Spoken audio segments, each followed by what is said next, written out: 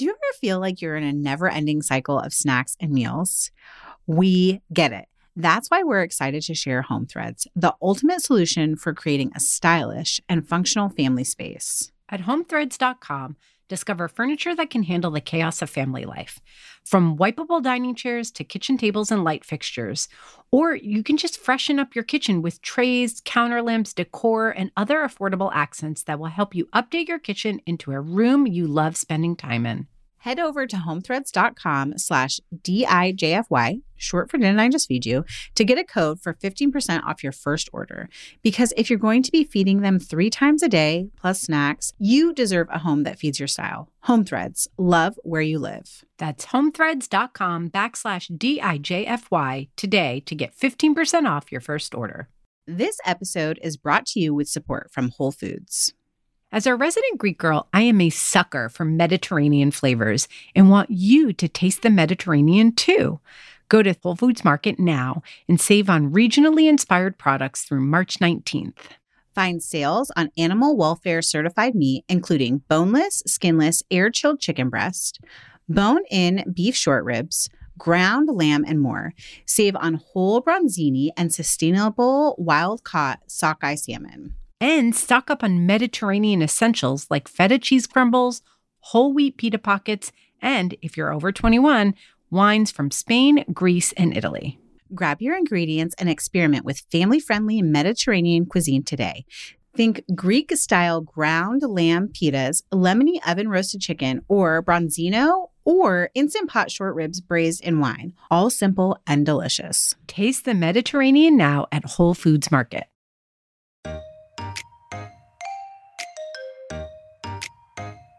Hey, this is Megan and Stacy with another What We're Cooking and Eating Now bonus episode. In addition to our regular weekly episodes, twice a month, we give you a real-time rundown of what we're cooking for our families.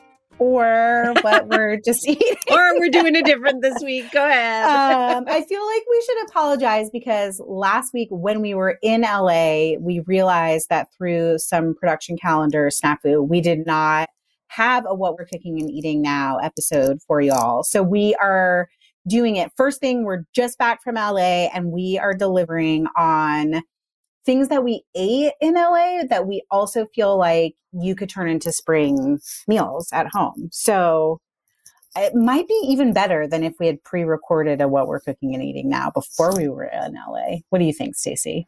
I totally agree. I feel like we've recently done a bunch of episodes, both in the public feed and also in our supporting membership, their bonus episodes, where it's pretty clear that we're pretty burnt out, tired of life. Crispy. And I was so inspired coming back from our trip to LA. And I know that not everyone can travel. Not everyone can get away from their family. And not everyone, even when they do get an opportunity to go away from their family, is as into food as we are.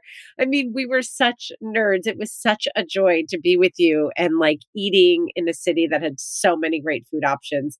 I feel like every meal we were like, our brains were firing off and we were so inspired. Yes. I want to say like, oh, you could go out on a date night and feel inspired, but maybe you should go out with your best friend and not your partner. Because there's some stuff we ate that like beets. Brian will never, he's like, no, beets taste like dirt. I never want to order them. I love beets. I think anytime there were beets on the menu in LA, I was like, can we get the beets? Yes. Because I want them. And it's like the time. So that was like one of my big takeaways was like eating out, but not like on a routine date night could be really inspiring. Or just like getting out to the farmer's market and seeing what's growing right now could just help change things up for everyone else who's crispy like us. Yes. So I hope it's helpful. Also, can we give a little sneak preview? Yeah. Some of the things that we were inspired by are being turned into recipes for the Didn't I Just Feed You audience. So it really was inspirational. And we really did pick 6 dishes that we can talk you through. And we think that we believe in you. You can approximate them at home and it's going to be delicious. Yeah, we'll give some guidance. Okay, Stacey, you're going to jump in. First night in LA, great pick that you picked. We both loved it. We both wish we could take our partners there. Why don't you tell everyone about it? So we went to I think it's a relatively new restaurant called Grandmaster Records. And it's such a vibe. It's all like music paraphernalia, but not in a kind of like cheesy hard rock way, in like a very like slick hipster way. Like there are albums everywhere. The music was great and really varied. And the food was delicious, super fresh, Italian leaning. Great, beautiful open kitchen. We geeked out on that. Remember walking out, we were like, look at that kitchen. I mean, anytime beautiful. There's an open kitchen, we're hot for that. So yes.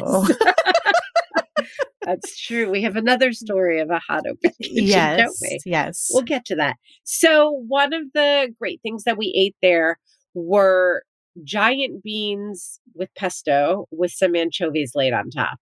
And, listen, guys, we know like in a restaurant, there's like the perfect balance between acidity and like the perfect olive oil and the like little something in there that you're like, what is it? And we tried to suss it out. But I think for the purposes of what we're cooking and eating now, the idea of beans on a delicious pesto and then the anchovies, here's why I'm going to mention them. And I don't even love anchovies.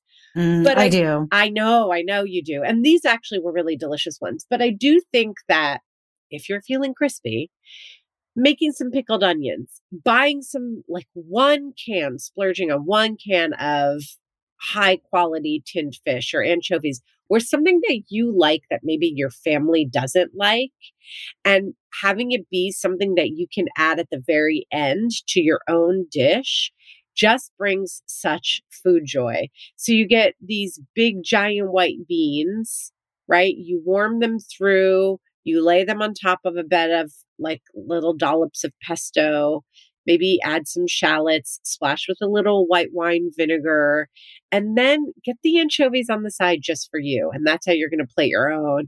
Such a treat, so little effort. And it was just absolutely delicious.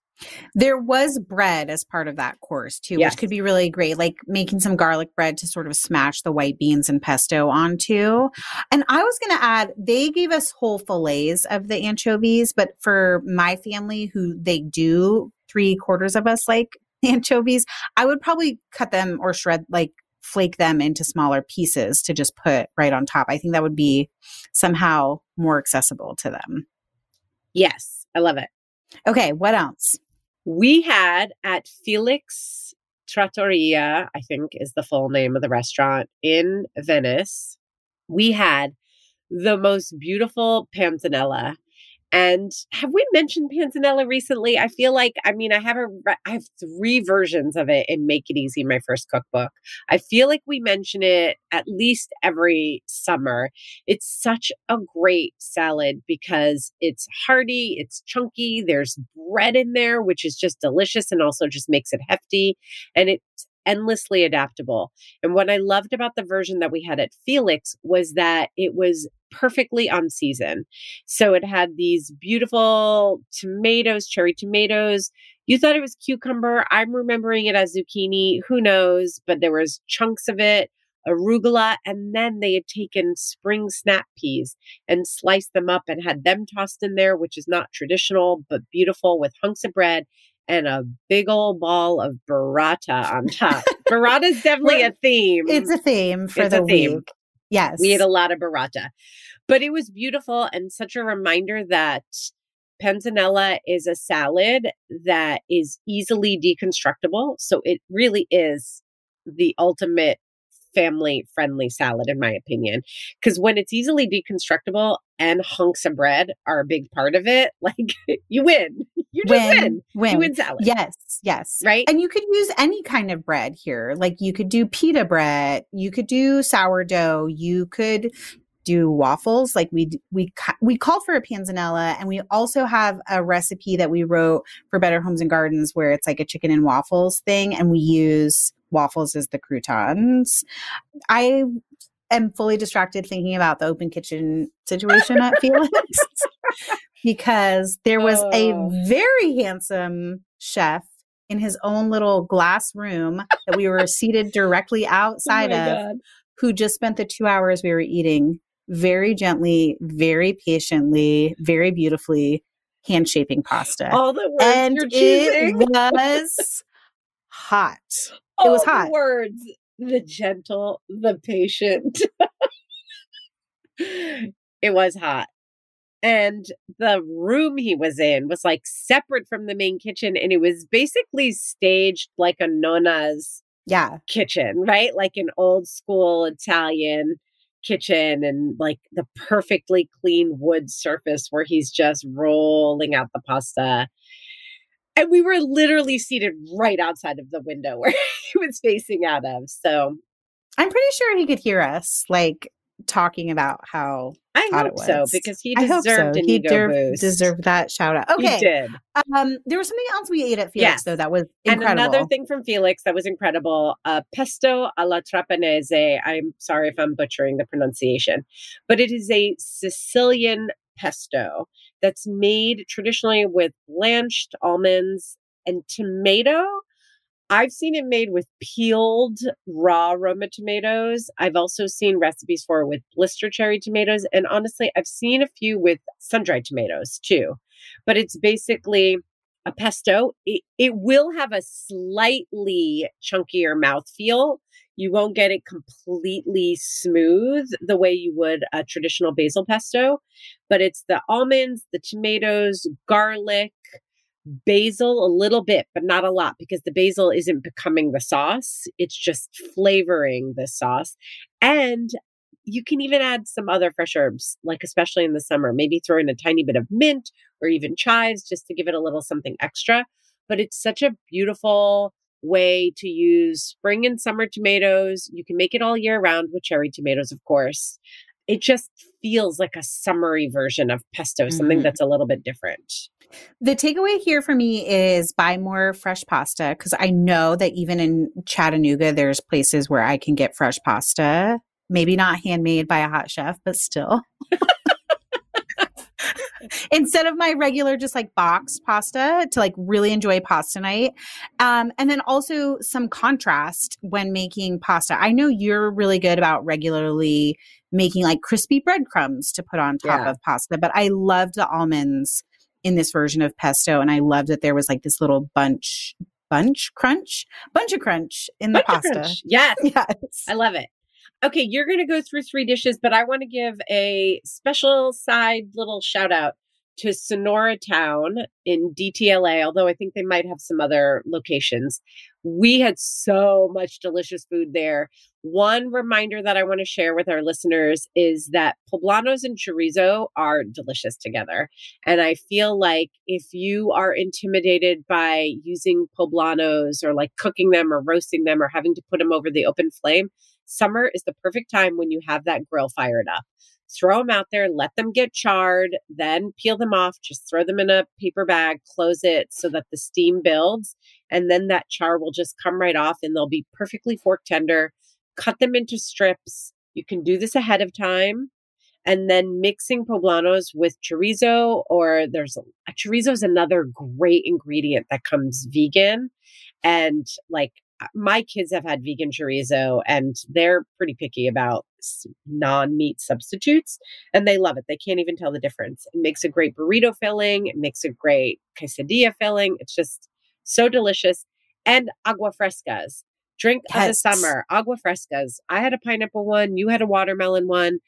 So easy to make. Such a great way. Strikes that perfect balance between water and fruit without having to go to like Kool-Aid. Soda and Kool-Aid and all those drinks cost more. And maybe you feel like you want to give in moderation more. You know, I feel like agua frescas hit that perfect summery balance. Also, a spiked agua fresca. Woo, yeah, baby. Woo. On a summer afternoon. Great popsicles too. Great popsicles.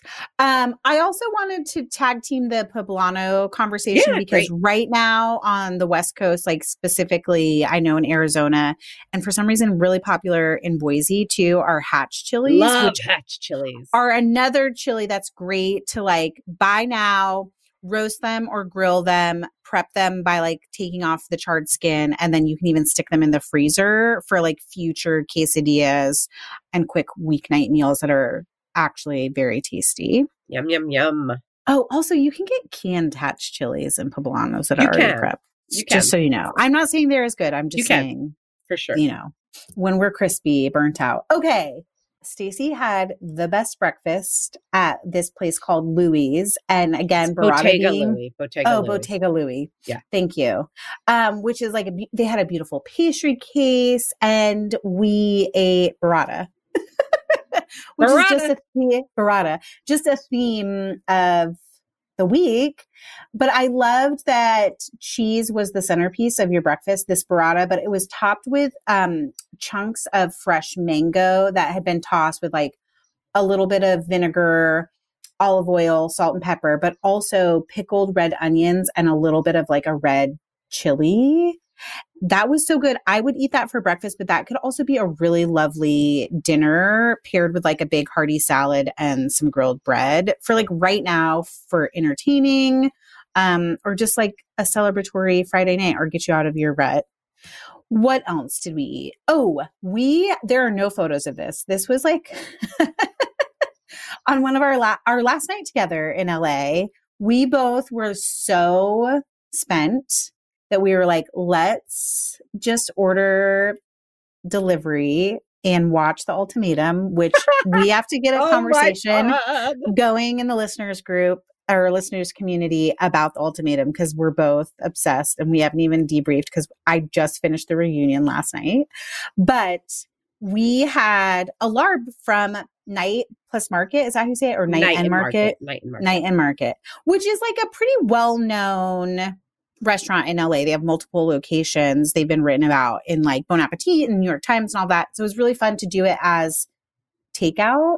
But the thing that I loved the most was they had a vegan version of larb, which was just like, they described it as crispy tofu patties, which even just the idea of like not just crisping tofu with a little bit of cornstarch in a hot pan for me was like really exciting. I was like, ooh, crispy tofu patties. There's so much you could do with that. But the crispy tofu patties in the larb were then chopped up and sauteed again with like a ton of herbs and a larb sauce, which if you've never had before is both like very acidic, very spicy, herbal. There's a little bit of sweetness to it. And traditionally you eat it in lettuce wraps, but I think both Stacey and I just ate the salad of like all the herbs and the crispy tofu patties together. That would be really easy to recreate with some of our favorite sauces from Omsum. Yum. Those tofu patties, I feel like they might have put the herbs inside the tofu patty. Also. And I've been thinking about it. Yeah. Like I feel like it was an herbed tofu patty that was then cooked, then torn up, and then refried. With more herbs.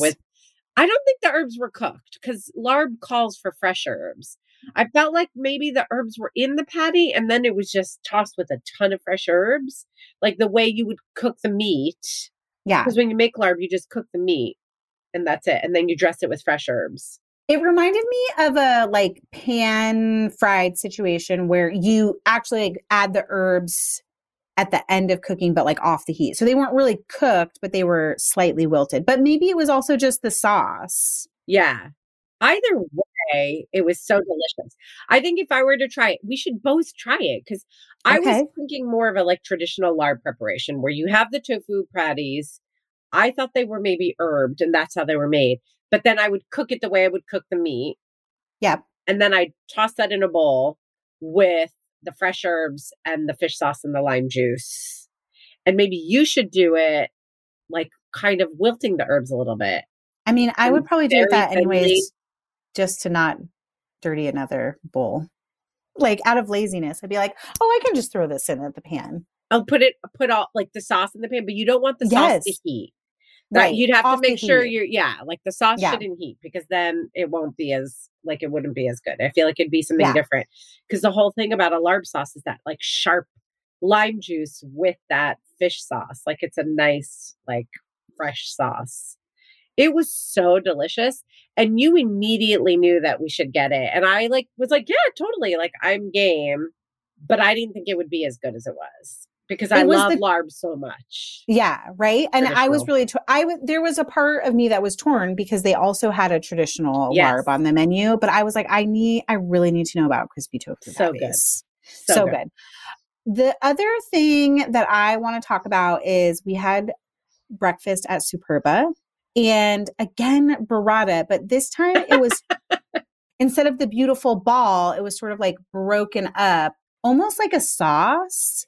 And served on top of it were roasted beets, which I feel like were very simply dressed with just like a little bit of olive oil, salt, and pepper. But there was crispy wild rice that was on top of the burrata and the beets. And I can't stop thinking about it. I don't know how you make crispy wild rice, but I'm determined to try it out. I'm thinking maybe it's like cooking the rice, spreading it out onto a sheet pan, and either roasting it in a low oven, or if there's some way to do it in the air fryer. I'm sure there are reference recipes. Yeah. Except for that, then I'm like, well, my air fryer has like all the little holes in the basket. So like, would the rice stay in there? And I'm looking at a photo of it right now, and it's interesting because every individual grain is separate. You know, like we've done that crispy sheet pan rice trick.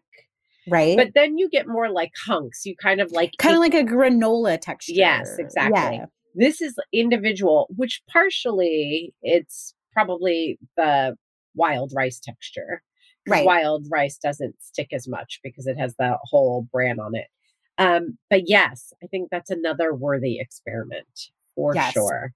Okay. And then I know those are like our top 6 recipes that we would recreate at home. But I feel like I really need to talk about the gluten-free tahini brownies that we had at Superba, because I feel like 2 years ago, tahini brownies were like, the shit. Like everyone was making them everywhere. And to be honest, I never did. I was just like, I would just rather have a brownie. But this brownie was so good. Like the texture of it was so chewy, and the tahini had this nuttiness to it. I found a version of the recipe. I don't know if it's from Superba, but it's a gluten-free tahini brownie from Bonap. So we will link to that in the community. I'm probably going to make them this weekend. Yes. Cause I'm like, okay. I buy it. I wondered if tahini was in the batter or just swirled on top, because it did have a swirl. Just swirled on top, which I think makes a big difference, because I've seen other recipes that call for tahini in the batter. Yeah. And this texture was so beautiful that I was like, this feels like a classic, really well done gluten-free brownie. And then tahini swirled on top for the flavor, which I liked. So can't wait for your tests. Okay. And then we'll know if it's the one to try. There you go. There you go. That's not even everything we ate in LA. No, that's like but it's 20% of it. We ate so much. You guys, it was so delicious. In the community, we can share more if you want. On Instagram, we'll be sharing pictures. And if you live in LA or you've traveled there recently, tell us what we need to eat the next time we go. So this new bi-monthly series is thanks in part to the generous support of our Didn't I Just Feed You supporting membership. Huge shout out and thank you to them. You can find out more about becoming a supporting member at didn'tijustfeedyou.com/community. And hey, you guys, if it's not the right time to support us, we totally understand. And don't forget that you can get all the links to this week's What We're Cooking and Eating Now, which will be a little different this week, by joining the free section of our community. And you'll get so much other value out of there too. A huge thank you also to our editor, Samantha Gatzik. Thanks for listening. Stay sane and well fed until next time.